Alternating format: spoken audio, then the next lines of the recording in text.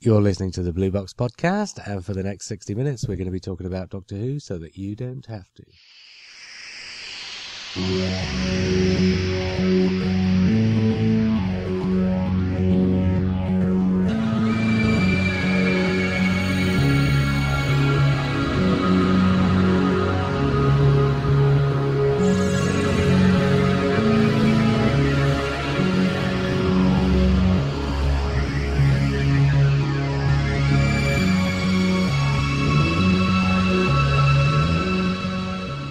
Hi, I'm JR. Hello, I'm Lee. I'm Simon. And tonight we're all, it's one of those weeks we've got to get this done in a hurry, so this is a slightly shorter podcast.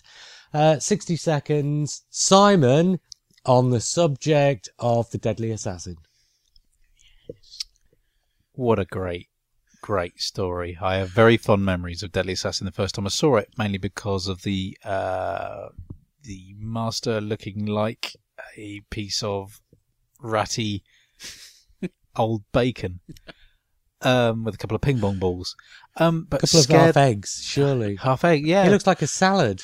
He does. He looks like a 6-day-old salad. He does. But it petrified me at the time and that would have been the first time I'd seen the master, obviously. I wasn't old enough to see any of Roger Delgado, so that's who the master was. So when he came back in Keeper of Traken, I knew exactly who it was. And I remember kind of liking Tom Baker going around in a floppy shirt. I've always had a thing about... Tom Baker in a floppy shirt? Yeah. Like Buccaneers and things like that. I thought that was brilliant. Just to see the pirate shirt. Yes, pirate shirt. I'm not doing very well on my own here, am I? Doesn't matter. Yeah, so I loved it. Loads of Time Lords. As a kid, you love the Time Lords. I know now we sort of think of them and the show's better without them, but at the time it was great seeing all that, I think. And it was just a really good story. Oh God, I'm being really rubbish here. I haven't got to stop watching anyway. I think you've probably done a minute. Lee, Genesis of the Daleks. Have we done that one before? Never mind, go for it again. You sure? I've probably done that before, in fact. It's a difficult one, this, because it's just so darn good in every respect, bar the clam, which I think I mentioned last time. I love Genesis of the Daleks for a lot of reasons, and one of them is I was quite fixated with wartime as a kid, the First World War in particular. And the first time I saw that wasn't actually at the time of transmission. It was on, I think it was possibly a pirate video in the 80s. From a shop in Boscombe, that this guy was just pirating all the Doctor Who videos, all the Doctor Who stories. And I remember watching it. It was grainy and it's really bad quality, and it just left this kind of indelible impression of gloom, and it was just fantastic. I loved it, spot on. And my brother had the record, the LP. That was pretty good as well. But I'm just talking about me again, not the actual episode. It was great, yeah. It was pretty good. It's Terry Nation's better ones, I think. But again, yet another rehash of the kind of stuff. I'm not entirely convinced Genesis of the Daleks is as great as people think. There seems to be a lot of running backwards and forwards and up and down corridors in that story. There is, but I think it's kind of peppered with really interesting people and characters and great actors, and that's probably what I liked it. It's like, well, you've got that layer. We were talking about this last week, or you've got that layer of interesting characterization, but underneath it, the story. Well, the story's good, but the plot's not so good. That brings us to Graham Williams. There's a particular reason I brought up those two stories, and I suppose if we've got to get on with this in a bit of a hurry. Okay, I think I had 3 points that I wanted to make sure I brought up at some point tonight. So I'll bring up the first one first. And it's this. During the Hinchcliffe and Holmes era that preceded it, you had, apart from writers like Chris Boucher, who would write The Face of Evil and The Robots of Death, which are both completely alien world stories. But apart from that, you had a lot of Robert Holmes.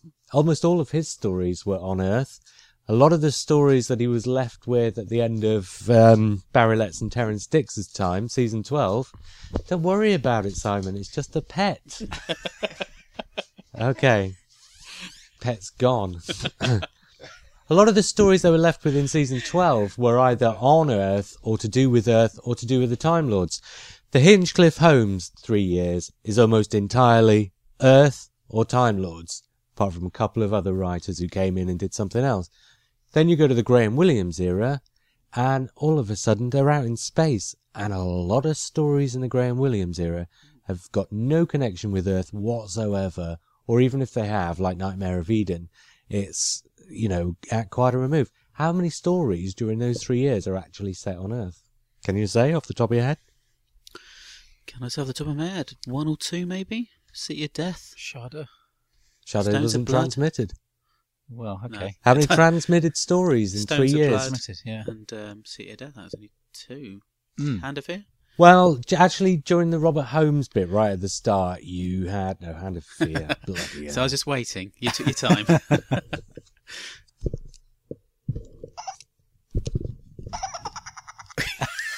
That's what we're going to have every time Lee says something funny tonight. At least we haven't got the silence this time. No, you've got Horror of Fang Rock and Image of the Fendal, but those are kind of hangovers with Robert Holmes. But as soon as you get Graham Williams doing the Graham Williams thing with his own script editors, you're down to the Stones of Blood and City of Death. And that's it. That is probably the most sustained period of away from Earth stories in the entire show's history. Space opera. Yeah, well, not space opera. Space opera is when you're moving around from one planet to another in the course of the same story. Yeah, maybe he wanted to do that in his mind. Yeah, okay, perhaps. But, I mean, do we think there's a reason behind this? I don't know, actually. What was the reason? It's not to do with... Because, I mean, if you're going out into space, surely that would be a more expensive jaunt, and they didn't have a lot of money. In fact, I think they probably had less, didn't they? Is in it that the period? Star Wars effect? No, I'm not saying there was a reason. I'm No. saying, is there a reason? I'm just thinking, what year did he come in? Well, he took over in probably late 76. His first season started towards the end of 77. He's smack on the beginning of Star Wars. isn't Yeah, Star Wars didn't appear in Britain until 78, or very late 77, January 78. Most people were becoming aware of it. Or, I think December 77 it opened. I don't think you can claim... that's the thing. People say, there's a Star Wars effect on, like, K9, Blake 7, all this kind of stuff. If a film comes out, it doesn't have a trickle-down effect to stories that have been written and conceived a year before they were on television until 1979. There's no real Star Wars effect until season 17, probably. Yeah, but that does feel a bit like that, doesn't it? Well, the only effect Star Wars really had was that in showing up Doctor Who for being as cheap as it was. And actually, Graham Williams did a good job with his special effects. The one thing, you look at Invisible Enemy, and whatever people think of the story, the one great thing about that is the model effects. And there's quite a lot of that throughout the whole period. There's a lot of experimentation as well, isn't there? And that was just, I think that was forced. He had to do a lot of this CSO experimentation with things like Underworld, and when you're out in space, you have to do. That's just the one story. Yeah, but also looking through screens and things like that on spaceships, all of that kind of business.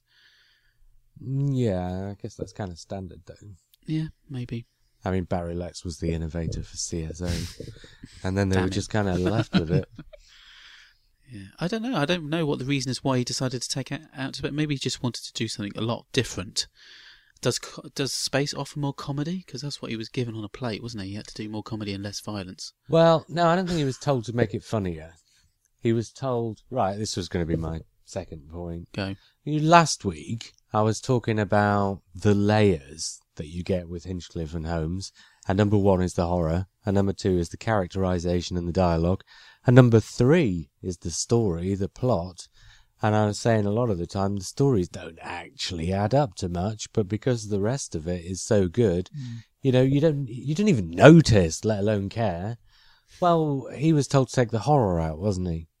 And if that is your first layer, and you're told to get rid of the first layer, then it's so easy and such a cliche to say, he took the horror out and put comedy in. Well, that's absolutely not the case, is it? He did the Stones of Blood, which is Dennis Wheatley, pretty much, isn't it? So it is absolutely not the case that he took horror out of Doctor Who. But what he did was he took that layer of, absolute kids on the edge of their seats, pants wetting, frightening stuff out. And yes, Yeah. it's funnier, but not because Graham Williams made it funnier, but because Tom Baker had been in the job too long and he was losing it. Yeah, I mean, the violence and all of that, the Mary Whitehouse effect, I'm sure had a reason. He's not being funny anymore because No. I've got this thing and he knows that he'll get the sharp end of it. Mary Whitehouse, that I was going to say The Experience, and that was a comedy show from the 90s. But no, she had an effect, definitely, because obviously you had to, like you say, they stripped the horror layer away, but also the violence layer as well. That all went until Saywood got in and did it all again, with nastiness included. But I forgot what I was going to say now. That was the thing with Hinchcliffe. I really felt like the characters were actually in trouble. They're in danger, and even watching it as an adult, you look at it and think, "Oh, imagine that the kids are probably thinking, will the Doctor or Sarah survive this?" Or that it had a real element of proper storytelling, in a serial kind of storytelling. Whereas Graham Williams' era, I didn't feel at any point that there was much threat, and obviously Tom Baker and the Doctor was a bit more powerful and all-empowering, and he could do what he wanted to do, and there was a lot of scene stealing and all this sort of... It just didn't feel like there was any real danger. Stones of Blood... It's not the all-powerful Doctor that's the problem, because scene. the Doctor always solves it anyway. You know he's going to solve it. The trouble is when Tom Baker's not taking the script seriously, and it almost adds a layer of unintentional postmodernism where everybody in the entire production, but it does, everybody in the entire production is not taking it as seriously as they should be, and with the best of intentions start hamming it up, which doesn't necessarily mean that they're taking the piss out of the material, because I don't think a lot of them were taking the piss out of the material. Obviously, you've got people like Graham Crowden who are, but then you look at something like the Stones of Blood that we've just mentioned, nobody in that production is taking the piss out of the material, but at the same time you've got like the character of Amelia Rumford, right, and the what's the name, the one who plays the villain, the Kylek or whatever it's called. There's a level of arch villainy amongst the villains now, and amongst the supporting cast, Amelia Rumford, right, she's not hamming it up, she's not taking the piss. But there's an archness in her performance. There's a level of postmodernism in all the performances, that the performances are performances for the camera, which is not necessarily what you had before. You did have a bit of that. You always do in Doctor Who. That's been going on right since the very start, pretty much. But when everybody's doing it, it looks better, and it always works better when you get the actors taking it seriously, and Tom Baker can do what he likes. Because you see that with Julian Glover when he's doing his acting in front of Tom Baker, and you just think this is perfect. And who's the old lady you just mentioned then? Amelia. I thought she was playing it to the kids. It was a children's show, and it felt like a children's TV performance. Whereas there were other actors that take it more seriously. And then when you've got Tom just messing about, it doesn't matter so much because you've got the cast being solid. No, that's the trouble. If Tom's messing around and nobody else does, it becomes even more apparent that he's messing around. No, like when? Well, you just said it, City of Death. Yeah, but how good is that? But then you also said that Julian Glover's taken it seriously, and his performance is as arch as they come. No, what I mean is it's not patronising. No, it's not, because he plays it so arch that Tom Baker can play up to that archness. And let's not forget City of Death is, if you're looking at a comedy story, then that's probably but I mean, they're all taking it seriously. Arching off. They're all taking it seriously. Yeah. Then they are taking it seriously, even if they're adding that element of comedy. Even Duggan, for goodness' sake, you look at him, and I would say he's still not being. He's still just slightly out of the kids' TV acting. He's probably a bit more Hitchhiker's Guide to the Galaxy actually in Blake 7. Possibly. I'm not so sure about Blake 7. Maybe Hitchhiker's. Have you not seen Blake 7, the comedy? I don't think Blake 7 was deliberately a comedy. That's the point. Is there an argument, just trying to think back to the stories, that there's a lot less OB work? Because it is on other planets, the only thing you get out of the studio is a bit of quarry stuff. So therefore you've got that detachment from real life, and I imagine actors to a certain degree would get a little bit stir crazy stuck in the studio all the time. Well, I'm not sure. It's like the earlier in the season, the more OB work, and the later in the season, the less there is. Yeah. I mean, Underworld and what was the Sunmakers? That's all got a lot of OB work inside the. Well, not OB work, but film work outside. Yeah.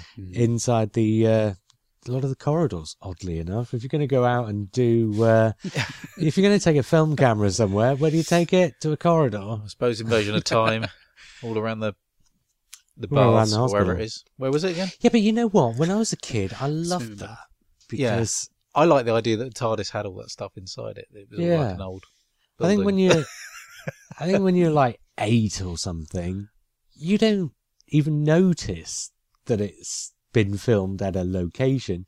You just think that they've built it all for the swimming baths. If you're young enough, you don't think that swimming bath's just a swimming bath they managed to find with a camera. You think, my God, they've built this, to be the inside of the TARDIS. Amazing. No, you're right. As a kid, you don't notice that. You don't notice the jump between video and film either. I used to. All my kids. I've only just worked out why it looks different. I know, it's weird, isn't it? It is. It's plainly obvious, but as adults, we've just been, no, I'm not going to believe that it's film and video stuck together really badly. I'm just not going to believe it. It looks great as a kid. You don't question it. And that's how a lot of TV was filmed then. It's completely different now. And whenever people sit down and watch the old ones again, hang on, why is it jumping? Well, now that's they do what it Finn used to with say. video filming, they drop a frame, don't they, to make it look like film all the time. Well, the way it's, I forget what the technical expression is, technical. but video works at 50 frames per second, or is it 48? Whereas 48. Yeah, whereas no, it's 50 because it's Is it? TV, which is 25. Oh, yeah. Whereas the film runs at on TV 25 frames per second, and the video has like a motion shot in between all the static shots. yeah. So they take out all like the motion shots, and then Vidfire with Yeah. the old DVDs, the old stories on DVD, they put them back in because obviously these were transferred to film.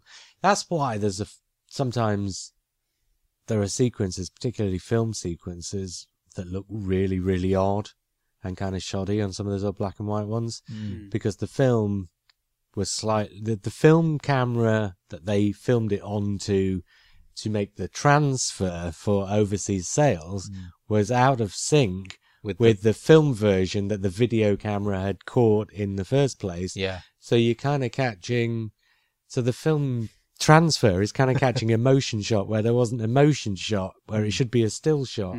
And so to transfer it back, there's not really a lot you can do with that. So you've got motion shots on motion shots. It's just, and so it does, there are certain sequences in some of them that just look awful. So I wonder if somebody's going to go out and get those old Tom Bakers and maybe drop a few frames out of the video sequences and make it all looking like film, or the opposite, make it all look like a video. Well, Smooth it up. I don't think they will be, because they've finished. There will be a fan out there somewhere that will do it, I guarantee it. Oh, I thought you meant, the DVD people. Oh, well, no, they won't, will they? No, and fans could only do it if they had access to this equipment. Or the will. It's fairly secret, isn't it, what they do to the latest series to make it look like film? I know it's not just a case of dropping frames. It's a case of they do something else. I'm not sure what. In the what's it called? With the colour. What, the grading? The grading, yeah. Right. Yeah, it's just grading and drop frames. Is it? Yeah. Well, they maybe got there's something else. I don't know enough about it, but there's something about the Blu-ray as well. Haven't they got to film it in a particular way so the actual high definition comes out as well? So it looks different on my TV, and I haven't got a high definition TV. Yeah, right. I don't know. idea. Have you got a Blu-ray player? No, HD TV. Oh, what do you mean it looks different? I don't know. We'll stop now because we've all got different tellies, and I haven't caught up with the world yet. Stephen Moffat does it. Well, the people who work for Stephen Moffat do a lot differently from the ones who worked from Russell T Davies. Have you watched the first series? Yeah. The Christopher Eccleston one lately? Watched Rose about 2 weeks ago. And how fuzzy is the picture on How that? dated does it suddenly look? Yeah, but that's only that first series because they stopped doing whatever it was they were doing for that first series when Tennant came in. And then the Tennant ones... Well, you mean like a soft focus? There was a There's a slight soft focus to it. Yeah, I noticed that. I'm not really sure why. No. Because... It's a bit like every time a woman came on screen on Star Trek, isn't it? They would... Yeah, well, it's like that all the way through, Rose, isn't it? Cellophane And around those the other camera. stories. Yeah. No, I don't know, but it gives it that a very distinct quality to that run of stories, doesn't it? Yeah, but not a good one. They look like the transfers of things like Terror of the Autons and the Time Monster. By comparison, they do. And then with Stephen Moffat, in spite of the... I mean, not entirely because of the fact that it's in HD, all of a sudden it's pin sharp.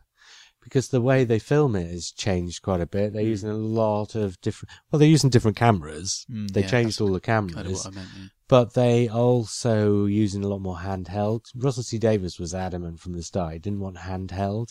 Oh. And the only time obviously there's some handheld because sometimes you just can't not.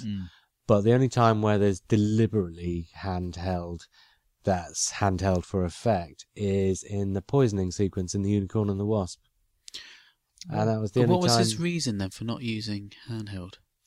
Well, in spite of what people said, and I mean, having watched the stories, I don't know why people still say this, but everybody assumed that Russell T Davies was going to do this ultra-realistic, set on a council estate kind of, but it's not. I mean, there's a world of difference between EastEnders and Coronation Street, right? And there's a world of difference again between Coronation Street and Hollyoaks, right? And Doctor Who, out of, that kind of, those different levels of realism when it comes to council estates. And I mean, Russell T Davies did a great big comic strip caper that just happened to be set in the city. It's like this big urban comic strip. It's more like Kick-Ass than it's like EastEnders, right? It's definitely a million miles away from Dark Knight Rises and all that kind of, serious shit. but Rusty, it's set on a council estate, but never once during the whole course of those first 2 years do you ever look at the character of Jackie and think she'd be remotely at home on the set of EastEnders. Oh, I don't know. I think she would, actually. No, I know what you mean. She's almost like a kind of EastEnders is all packaged doom version. and gloom and no jokes, isn't it? Oh, Well, it is. It's EastEnders just is, awful. yeah. It's disgusting. Right, well, Jackie's all jokes and no doom and gloom. Yeah. Yeah. She's the happy side of EastEnders. She takes me back to the good days of EastEnders when Nigel was on it. Oh, God, Nigel. He was brilliant. It was the only good thing on EastEnders. And they used to do funny things. They used to play jokes on each other. More like Coronation. Cora. More like Cora. Do you know, every time I write Cora for Starburst, some bugger changes it to Corrie. If the editor's listening to this... It'd be Microsoft Word, wouldn't it? It's Cora. It's short for Coronation Street. Yeah, dear. I don't. Anyway, enough. This is not... No, I know. Planet Just, while we're Soap. off subject, just briefly, have you seen this box set they're putting out in America of all 7 series upgraded to Blu-ray? They're putting out in America. No. Yeah. With I a don't sonic know. screwdriver. Yes, that's it. Yeah, I mean, I've got one Blu-ray which is the the Next Doctor up-resed. Right? Oh, Yeah, right. They did a box set of the specials. Yeah. I think it was the Next Doctor, wasn't it, prior to Planet of the Dead? Have you got the others on Blu-ray, though? The Stephen Moffat ones? Yes. Oh, when you said I've got one Blu-ray. What you meant was you've got one Blu-ray Sorry, that's been up. Up-resed, Yeah. yeah. And you can tell. Yeah, well, of course you can. It's not like you can take No, you the can't original inject and some magic detail. it. So I'm just into- wondering, would I want those other ones up-resed? Well, that'll be interesting to see what the Eccleston series Well, this came is what about. made me think it, yeah. I think the point is if you've got a Blu-ray player, you're going to put your DVDs into a Blu-ray, right? Yeah. You're going to put your DVDs into the Blu-ray player and play them. Yeah. And it's going to do the upscaling in the Blu-ray As I'm player, aware, right? you've got a decent Blu-ray player, it'll upscale it quite well anyway. Yeah, but probably not quite as well as the upscaling that's taken place on the discs, because if the Blu-ray player is doing it, it's doing it as it goes, whereas these have been professionally upscaled. Mastered, yeah. So in spite of the fact that they weren't made in HD, they're still going to be slightly better quality than if you just put your DVD into the Blu-ray player. And if you've got a Blu-ray player and you watch these things on Blu-ray, that's all you're going to do anyway. So you might as well have the upscaled versions on the Blu-ray. In theory, less compression as well, so less pixelation. Shall I read you what Graham Williams said? Go on. I read this on the internet, so it's got to be true. It says, "It all went wrong right from the start. When I was told to make the show more funny and less violent. Unfortunately, this would have required a lot of money, of which we had practically sod all. Tom Baker, however, thought it was a splendid idea, and kept putting in all these bad puns and terrible jokes, which didn't really get any better when I brought Douglas Adams in." Where's that come from? Well, that came from Tinternet. It's in quotes, so I presume he said it. Yes, but whereabouts on the internet? I don't know. Because it was about 3 different places. But Picky Licky Wiki? I don't know when it came. No, it wasn't. It was from some other one. It was quite a good source, but I can't remember where it was from, I'm afraid. HP. Very good. Where's that? I'm just looking at the rest of it. He's been reading out from the rest of it and making out that it was his own opinions. What?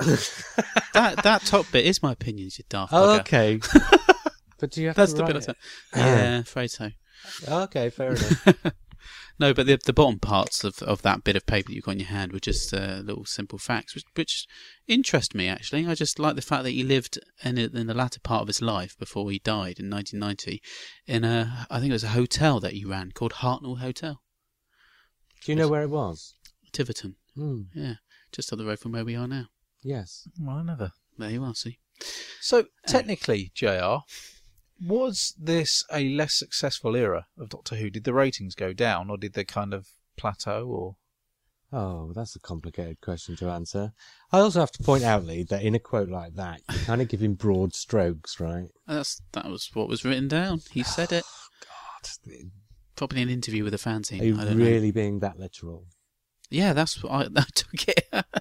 That's what was. Like- he obviously. Are you didn't going to make an entire 60-minute podcast Like out of that 3 Pavtek. lines of quote that you've picked up off the internet? No, You didn't even. I was going to throw them in the quiet bits. Like Dan Pab told me, so it must be true. Listen, I like Tinternet. Oh, And so dear. does most people. I don't go to Wiki, though. Why? Because a lot of that could be made up, as we well know. I'm not saying that's made up. I'm just saying it's generalization. He's Yeah, taken his entire 3 Career years in of one working on paragraph, Doctor Who, yeah. and he's whittled it down into 3 sentences. It's- Do you think his entire 3 year were exactly like he said there? I don't know. We can't ask him. But yeah, somebody interviewed him, and that was the answer he gave. That's probably what he had in his back pocket to say to everybody when they asked him, because he's probably fed up with Exactly. being asked. It's a fair point. He's probably been, in the years away from the TV series, he's been thinking about it, and you do that, don't you? You kind of consolidate your 3 years, and that's the points he's come to, I guess. But he kind And of. you also take things. I mean, this is very true of some of the people who worked on Doctor Who, because they would be asked the same questions over and over and over and over again.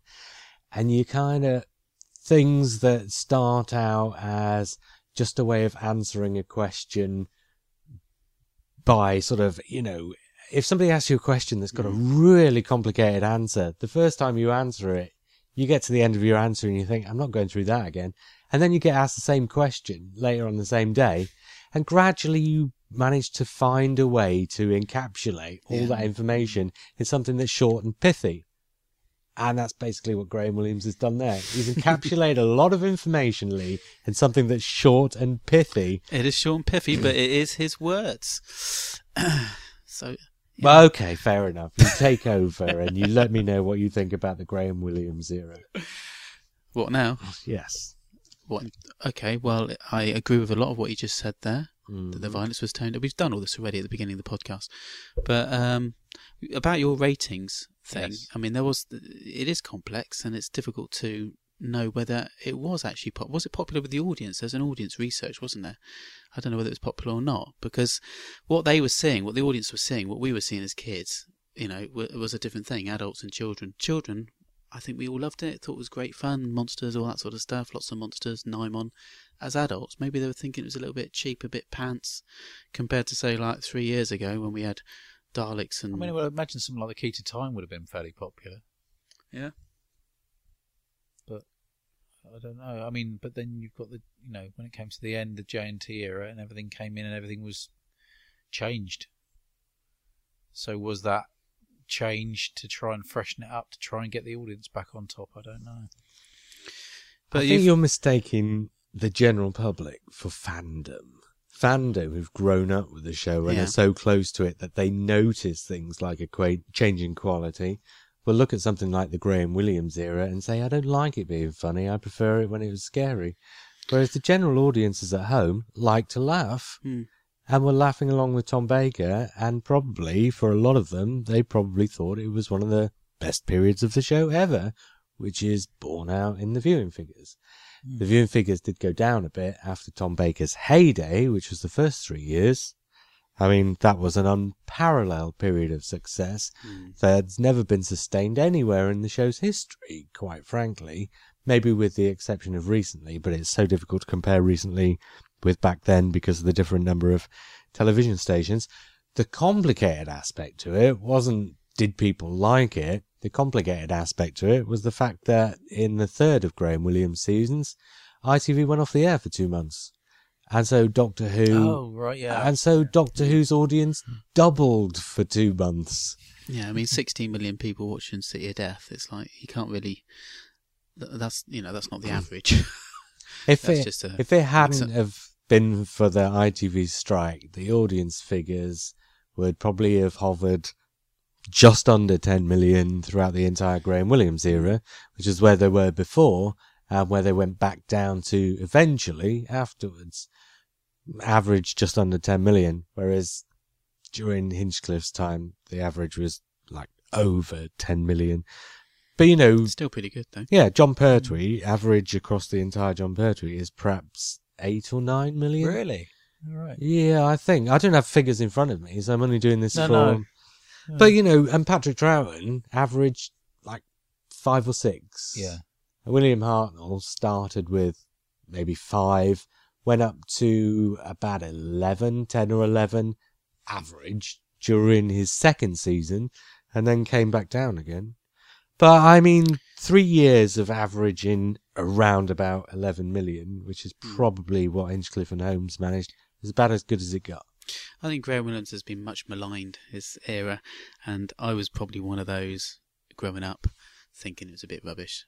Well, that's the trouble. But actually, I've looked at all of those stories over the last half a year or so, and we kind of reviewed them with a different light, and I've actually really enjoyed them a lot. The Horns of Nymon was the one that I kept going, that's rubbish. I went and watched it, and I think I said on this podcast the last time I did watch it, and I actually thoroughly enjoyed it, and it was just such a good laugh, and it was such fun. Well, this is the thing. And that disappeared like a season or 2 later. If the kids Completely. are watching Doctor Who for the scares, something like the Horns of Nymon, if you're the right age, you still are going to get the scares. This is the thing. You have memories of the sort of tail end of Hinchcliffe and Holmes, right? Or even all of Hinchcliffe and Holmes. So, of course, as you get older, you start to notice that things, A, aren't the same, B, aren't as realistic as you thought they were, and so on and so forth. Some of the performances aren't so good, some of the script could do with a bit of work. You don't notice these things when you're 6, No. You notice them when you're 10, and you really notice them when you're 14, 15, 16. So, of course, your perception is, modified by the way you're changing in age. But to a grown-up, to an adult, right? If you sit your kid down in front of, say, random example, Mask of Mandragora, or you sit your kid down in front of, random example, Claws of Axos, or you sit your kid down in front of, say, The Creature from the Pit. As an adult, you're just kind of keeping half an eye on the telly to make sure they're not seeing anything they shouldn't see. You probably find Mask of Mandragora a little bit dull. You'll probably find Claws of Axos daft and fun. And you probably find Creature from the Pit a whale of a time. You know? And it's a lot funnier. A lot funnier. But I mean, we were talking in depth about a few of those stories, I think, and Creature from the Pit was one of them, where we just said, well, you know, that last episode could have disappeared, to be honest. So there were the first 3 episodes were episodes great. 2 and 3 could have disappeared as well, really. But that's it. Episode 2 and 3, nothing happens whatsoever. It's all in the first and last episode. It is really, isn't it? That's right. That's what it was. That's what we said. But and that's the problem with the Graham Williams era. I think there's every single one of those stories could easily have had 1 or 2 episodes knocked off, and it wouldn't have made any difference whatsoever. Well, that's probably true of all of Doctor Who. So it's not like this particular period was any different really from any of the others. I mean, you look at the 6-episode John Pertwee stories. Most of those could have gone down to 3, to be honest. Mind of Evil I've just watched, and that could have been knocked down a couple of... There's a real lack of classic monsters as well in the whole thing, isn't there? Apart from Sontarans and Daleks. That's it, isn't it? Yes. Yeah, but it's the same also true of Hinchcliffe and Holmes. Yeah. You look at the first year, which is the stories that Barry Letts and Terence Dix left them, and in the second year and the third year, well, are there any classic monsters at all in the second and third year? Classic to that period. Actually, the only classic monsters at that time were Daleks and Cybermen, weren't they? Sontarans are still quite a new creation. Okay, are there any in seasons 13 and 14? Are there any monsters who've been in the show before? Any at all whatsoever? No. The Master. That's it. So you've got 2, and the Master is villain. Yeah. Rather than so you've had 2 years before Graham Williams where you haven't had a single returning monster, not one. So it's not like Graham Williams was taking over the show, and I can't imagine that Graham Williams was a Doctor Who fan, but I also can't imagine that a busy television producer and writer and everything else had time to sit down on a Saturday night and watch Doctor Who regularly anyway. So he'd probably seen it. I mean, he knew what the programme was. He probably had a fair working idea of how the programme worked. But his best experience of Doctor Who would be the period immediately before him when he knew he was going to get the job or whatever, or that he had the capability of having a look at. So if he'd have had a look at some scripts, or maybe they had some 2-inch videos that he could go to a screening room and look at, he wasn't going to see classic monsters. He was only going to see a period of the show where there were none. And let's face it, in Invasion of Time, they only dragged the Sontarans in because they needed something quick that they didn't have to make themselves. Sorry, it's just a shiver went down my spine when you said that. Invasion of Time. Was it Graham Williams' idea to do the Key to Time? To do an overall arc? Oh, this is where I was coming to. Was that, point of credit, yes? Well, story arcs first. A few weeks ago, we talked to Matt West. Mark and I did, and he's not a Graham Williams fan, and he said that he thought Graham Williams had a don't care, will do attitude. And Mark and I disagreed, and here's why. Here's the thing. Graham Williams, far from not caring about Doctor Who, Graham Williams is the only producer who's come in with a plan like that. Even Barry Letts, when he took it over, and Barry Letts had lots of interesting plans for Doctor Who, and Barry Letts is probably the only producer in the classic series entire run who consistently came up with ideas and themes and also technical things to try and make the programme better. Barry Letts is the only producer who at every level of the production had a hands-on approach and wanted to make something consistent of the programme. All the others, even Hinchcliffe and Holmes, they were just making stories. They were just making one story one week and another story the next. Yeah. There's no, apart from the fact that Robert Holmes kind of gets fixated on the Time Lords, and so you get the Time Lords popping up in Genesis of the Daleks, Brain of Morbius, and then of course Deadly Assassin. You get that very small time ring trilogy. But that's not a consistency, it's just a fixation. So Graham Williams is the first producer ever, because even Barry Letts didn't really do this. He had this master season, but that was not quite the same thing. And Graham Williams wanted to do The Key to Time his first year there. And it was only because, being a novice on the programme, he didn't quite have the courage to go for it. And of course, Robert Holmes was still there, so there were already some scripts coming in. And then Terence Dix's script needed replacing at the last minute. And in the end, doing The Key to Time in that first year just wasn't practical. So the first time it was practical, he did it. And it was only because of, I'll say this, and it's not quite true, I'm being a little disingenuous, but it's only really because of the budget problems that he had in season 15 and 16 that he didn't try something again. Not necessarily something of that ilk, but he didn't try something again the following year to have the same consistency. And in fact, in his third year, and this is how much he did care about the programme, he said, right, the first 2 years I've been here, what's happened is, and it's not that the money was running out, it's that the way inflation works is that £5 on a Monday will only buy £3 worth of stuff on a Wednesday and a quid's worth of stuff on a Friday.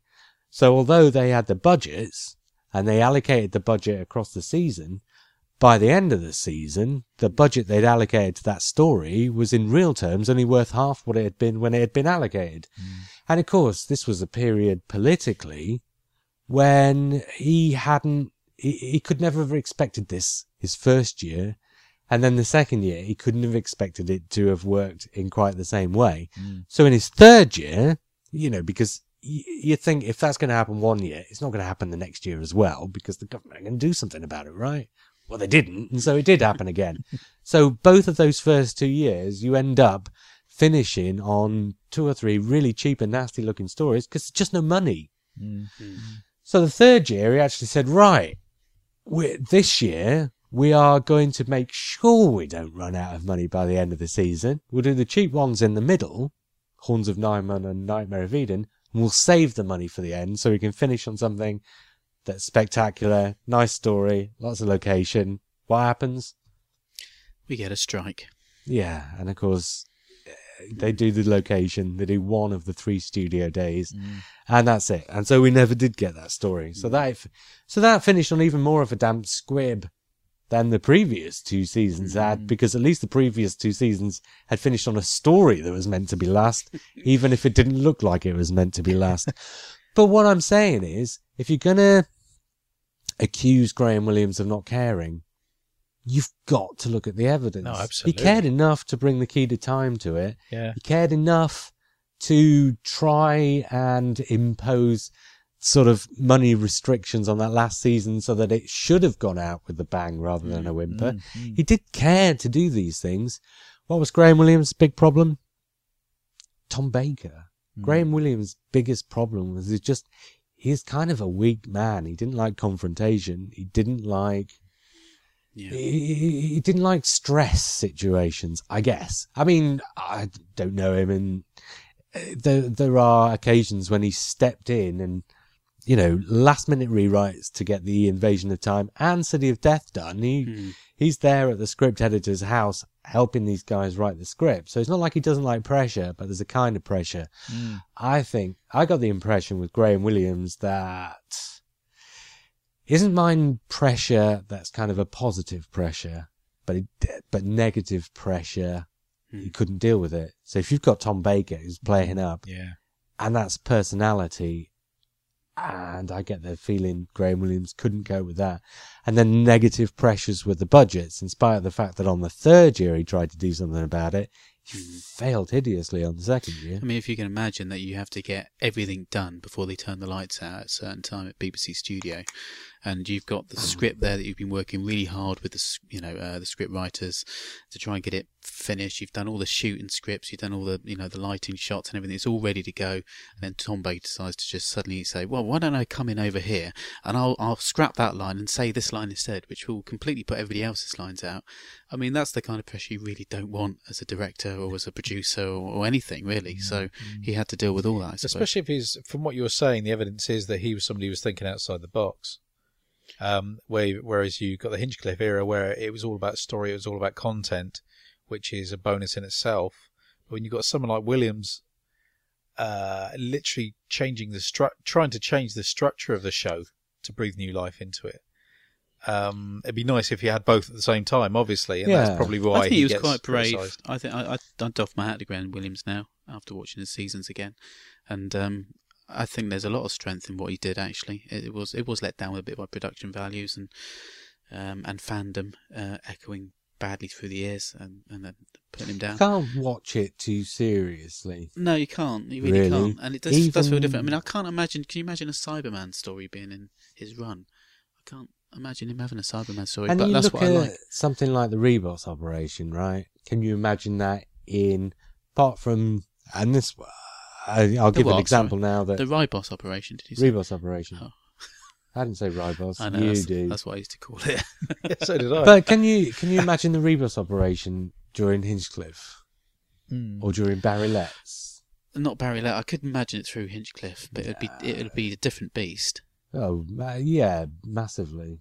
I mean, no, that's what I'm talking about. I'm not saying can you imagine it being a different beast during somebody else's show, but I'm saying can you imagine that story as it is during anybody else's? No. And the only example of something like that is Carnival of Monsters, and that sticks out from the other Pertwees like a massively not sore thumb. But you know what I mean? Colourful one. Carnival of Monsters is head and shoulders above any of the other stories from that entire period of the show in terms of, the levels that the story works on. There's nothing else like it. But I absolutely love that Key to Time series. Oh, And I would give him credit purely for that series, if nothing else, in that he achieved that. That was the peak of his It's the Keys and Mariners with bells on. What was it? Keys and Mariners with bells on? But can you imagine any of the other producers in any of the other periods of this show, apart from maybe the historicals, but doing something like Androids of Tara, where they're running around on horseback with swords and stuff? No, that was great, wasn't it? It was great. Great, and you absolutely felt like you were going to another planet. It was great. But I mean, obviously, it's blatantly ripped off from a book. But that's Hinchcliffe was doing that with old films and things and old Gothic novels. Well, yeah, this is something else I was going to bring up. Going back to the subject of get rid of the violence and bring in the comedy, and I'm saying that that's an oversimplification. That's not exactly what happened, is it? No. Because let's face it, not all the Graham Williams stories are funny in inverted commas, and not all of them are non-horrific. But what he did do, and we did speak about this before, so we don't need to go into it too much, but what he did do was, whereas Hinchcliffe and Holmes had been ripping off old horror movies, and what they were doing was ripping off the tropes and the story beats without... If you take an old film like Dracula, or one of the Mummy films, or Frankenstein, and ignore the novel that it's based on, and just look at the film itself, because the film is based on a novel, it still has a consistency of storytelling, and it still makes sense. There's a kind of logic, an internal logic that runs through the... But if you just take some of the scenes, some of the story beats from those, and mangle them up, and hybridize them with a kind of science fiction concept, and all this kind of stuff, things like Brain and Morbius make absolutely no sense whatsoever. But it doesn't matter because it still works, right? But then if you go back to looking at books for your storytelling, you do end up with a logic, and you do end up with a consistency in the storytelling. And it's not like that they were all ripped off books, but it's just that the kind of stories that they were telling relied upon a more three-dimensional characterization. So you couldn't have told the stories not making any sense because the characters would have had to work out of character. And given that the characters were at pretty much the forefront of what the writers for Graham Williams, Anthony Reid, Douglas Adams, perhaps a little less so, but it's still there. Mm-hmm. So it's an entirely different playing field. And it might not be as exciting as the Hinchcliffe and Holmes period. It might not sit in the memory quite so well. But it is a period of the show where you can put any of the stories on. And once you're 5 minutes into the story, you're not going to get any of these great leaps of logic. You're not going to... It's the consistency. You put on the Androids of Tara or the Rebos Operation or, well, any of the stories from, The Creature from the Pit. And it follows through on what it sets out to do. And even Hinchcliffe and Holmes didn't always do that, because if you look at stuff like Pyramids of Mars, and I just mentioned Brain and Morbius, and I'm not just saying Pyramids of Mars has got a bad last episode because it's such a cliche to say it's got a bad last episode, but these stories don't make any sense. So if you do watch them and try and take them seriously rather than just enjoying them for what they are, by the time you get to the end of the story, your brain's doing cartwheels just to try and keep up with what everybody's doing. And you don't get that with Graham Williams. You put on Graham Williams, you have a nice, easy time just watching the characters, just watching the story. Yeah, it's all to do with the journey. Never that last episode for me. Which is what I kind of miss from the new series. Oh, I don't know. Oh, do you mean the length of it? Yeah. I do miss it. I have noticed, just a quick interjection now, I've rewatched the whole of the last season as well. Stephen Moffat Series 7. Yes, and very interesting to feel that it was almost going back in time with its pace. My son pointed it out and said, these are running much more slower. These are much more slower, these episodes. And I went, yeah. Series 7? Yeah. Yes, they are. Series 7B. Second yeah, half, and I thought, yes, they are. I mean, I kind of noticed it, but it didn't really stick. And then I looked at it again and thought, yes, they are. I said it in yeah, you did. There's time to chat and talk and, hang out the window and have a word with the doctor and all this sort of thing. It's really nice. It's really nice to have and that back. What gets me sometimes is that some of these people who complain about it are so used to making the same complaints that they'll make the same complaint whether it's true or not. They are still saying, oh, it's all snappity snap, no time to spend any time with the characters, it's all at a breakneck pace. And you stick something like the Rings of Akaten in front of them or Hyde and they'll still say it. Yeah. Whether it's true or not. Or even the Bells of St. John. And also the Crimson Horror. I mean, it runs at the Crimson Horror runs at an absolutely beautiful pace. It's almost perfect. And the Name of the Doctor was a bit bonkers, but it was still achievable in storytelling and pace and understandability. Is that a word? And seeing as you're talking about Series 7 and Stephen Moffat, and this is a Graham Williams podcast, and I have said this, I think I've said it on the podcast or I've said it in print anyway, probably both. I do see a lot of similarities between Stephen Moffat's Doctor Who and Graham Williams. And, I'm struck by the thought. We were saying about Graham Williams is kind of a literary science fiction. Well, it's not really science. It's kind of a literary fantasy. Or it's more based on a kind of a bookish approach to the material, where the characters come first and there's a kind of three-dimensional storytelling. Well, Stephen Moffat's, and I've asserted this, seems to be more based on kind of annual stories or sort of the 40s kind of pulp fiction stuff. But it's still a kind of literature, although it doesn't have the depth. In fact, it is the opposite of Graham Williams in terms of the kind of depth it has. But, having said that, if you're going to take a great big novel and boil it down to 4 25-minute episodes, you're going to lose a lot.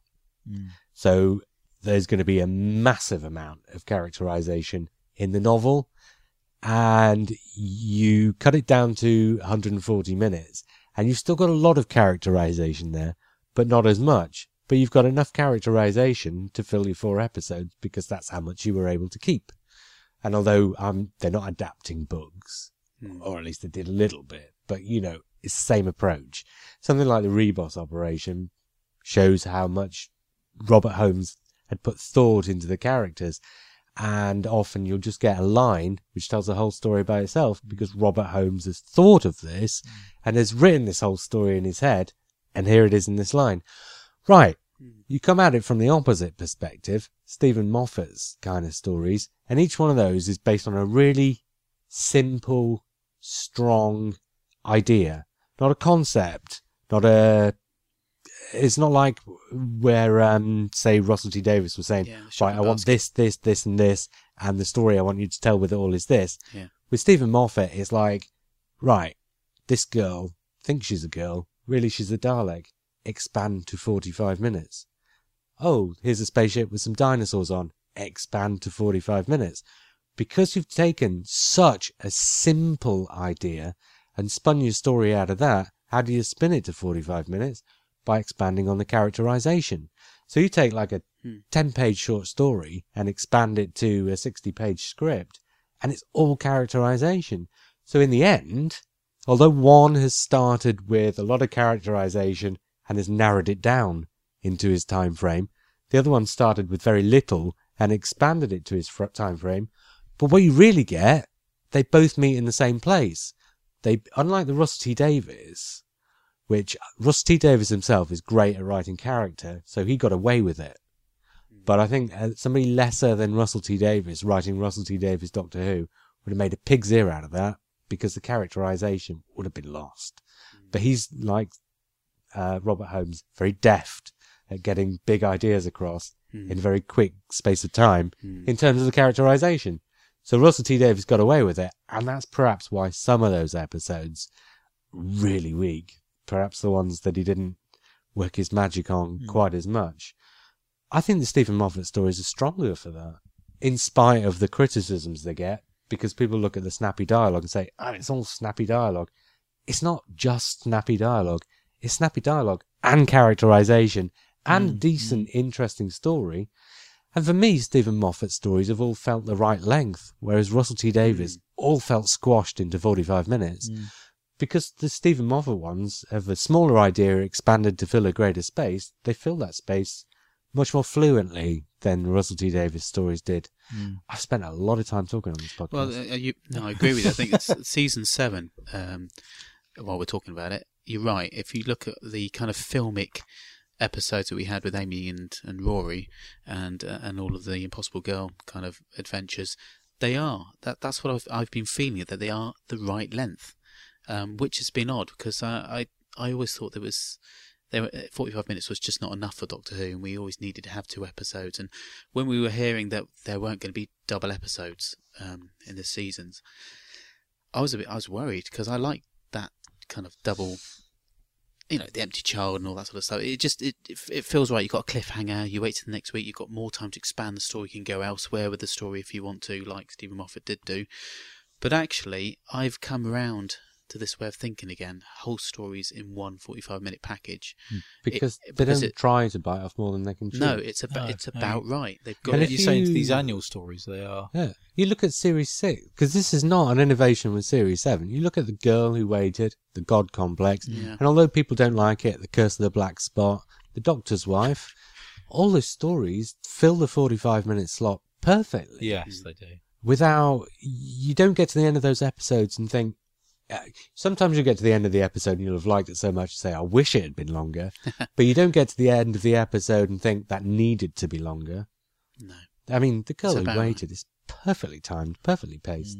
All of those episodes were.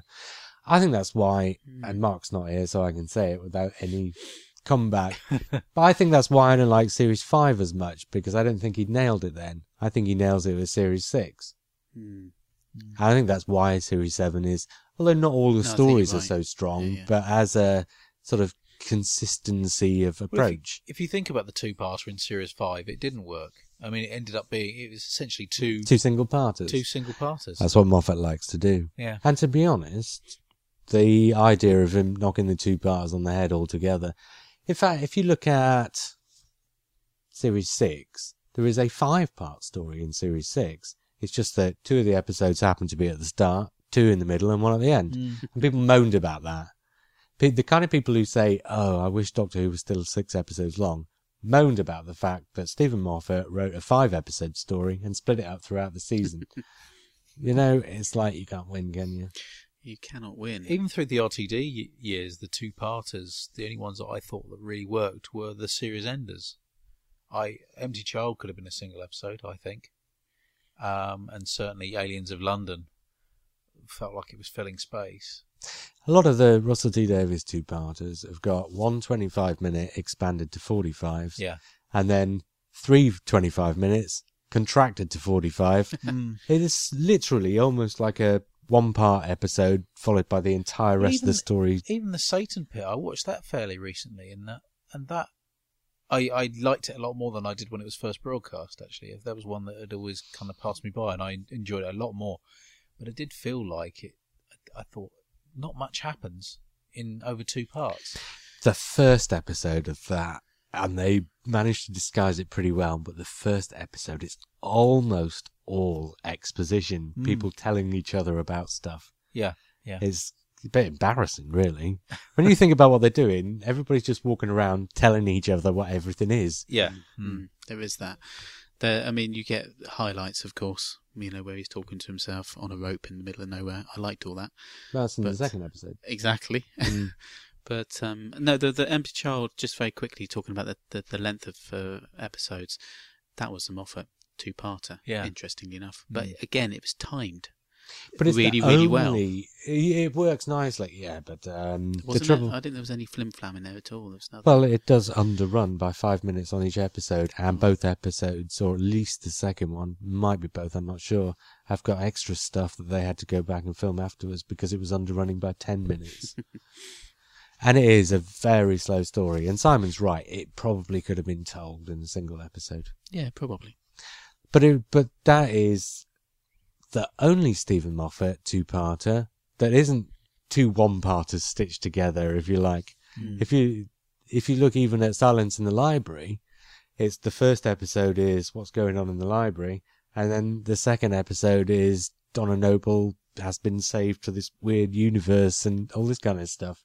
And although it's not quite as distinctly 2 parts as, say, The Angels two-parter or The Big Bang and Pandorica, it's still 2 pretty distinct parts. One thing I will say about... We are talking about Graham Williams still. But one thing I will say about Doesn't Empty matter. Child is the cliffhanger at the end is probably the most pure classic Doctor Who cliffhanger. With in the best whole of resolve. In Out the of the whole whole series. of the new series. Yeah, I Really. think it's got the best resolve in the whole series as The well. resolve? Yeah. Oh, that would never have happened in the classic series. I know, I don't care. That's just so good. I don't know, it's a brilliant resolve, Go but to your that's... Yeah, but go to your room. Go to your room, sorry. Go to your bed. Misquoted Doctor Who. Right, I'm going. Bye. Excuse me? Rufus Hound, where are you? I know, it wasn't the fact that you misquoted it, it was the fact that what you misquoted it as. Go to your bed. Oh. Oh, God. Yeah, that was a bit I need Freudian there, Lee. I know.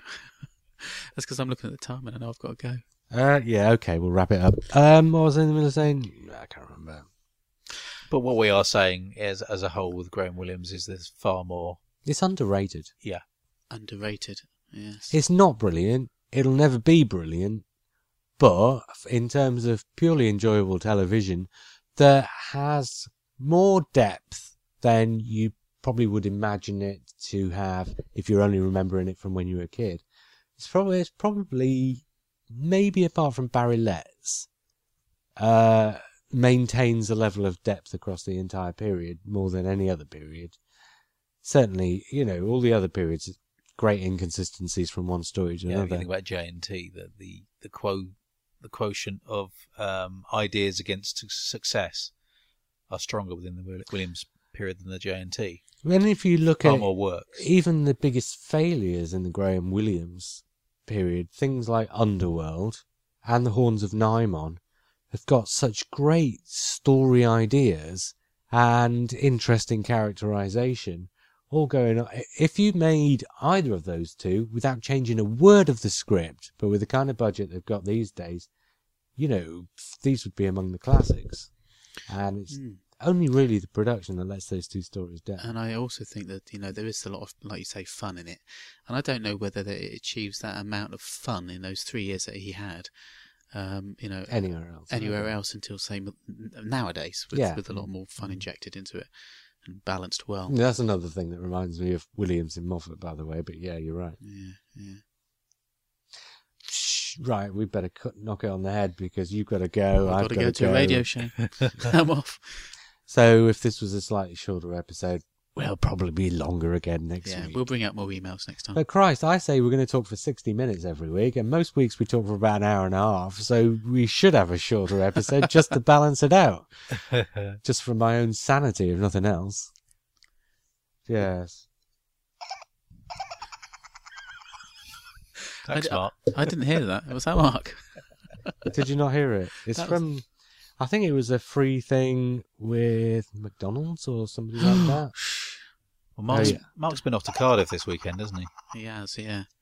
No, he's back now. He's back now, yeah. He's But gone to maybe touch- He's back now. He just couldn't be... next asked podcast to he can come. talk about He's it. been Mind you, touching the console. I think everyone's been except us three, isn't it? But we'll be going on my stag night, won't we? Yeah, that's the idea. Stag weekend. Yes. We're all going. Oh, okay. Yeah, and everybody's invited. Yeah, So we'll see all 1,000 of you out there in Cardiff. but only blokes. If there's any lady listeners, they can't come. No, Unless they're strippers. Is that the thing with stag nights? we're not doing that, are we, Simon? We're No, not like no. that. We're not that kind But of... we are going to a blokey cabaret bloke. night this Saturday, aren't No, we? we're not going. We're running it. Hey, that's another story. And on that note, I was JR. I was Lee. Oh, Simon. Oh, and next week we're going to talk about maybe season 25. Which is... Silver Nemesis, Remembrance of the Daleks, Happiness Patrol, Greatest Show in the Galaxy. Blimey, I better do some homework. Not very nice homework either. Oh, come on. Well, you skip next week and the three of us will do it. No, I've got to be there. There's not a lot of homework to do. It's in a few episodes. Okay. You must have seen some of those, at least relatively recently. No. Happiness Patrol, I think, was the last thing I watched from there. Oh, and you didn't even make it to the end. No, I didn't watch it in order at all. And we'll speak again soon.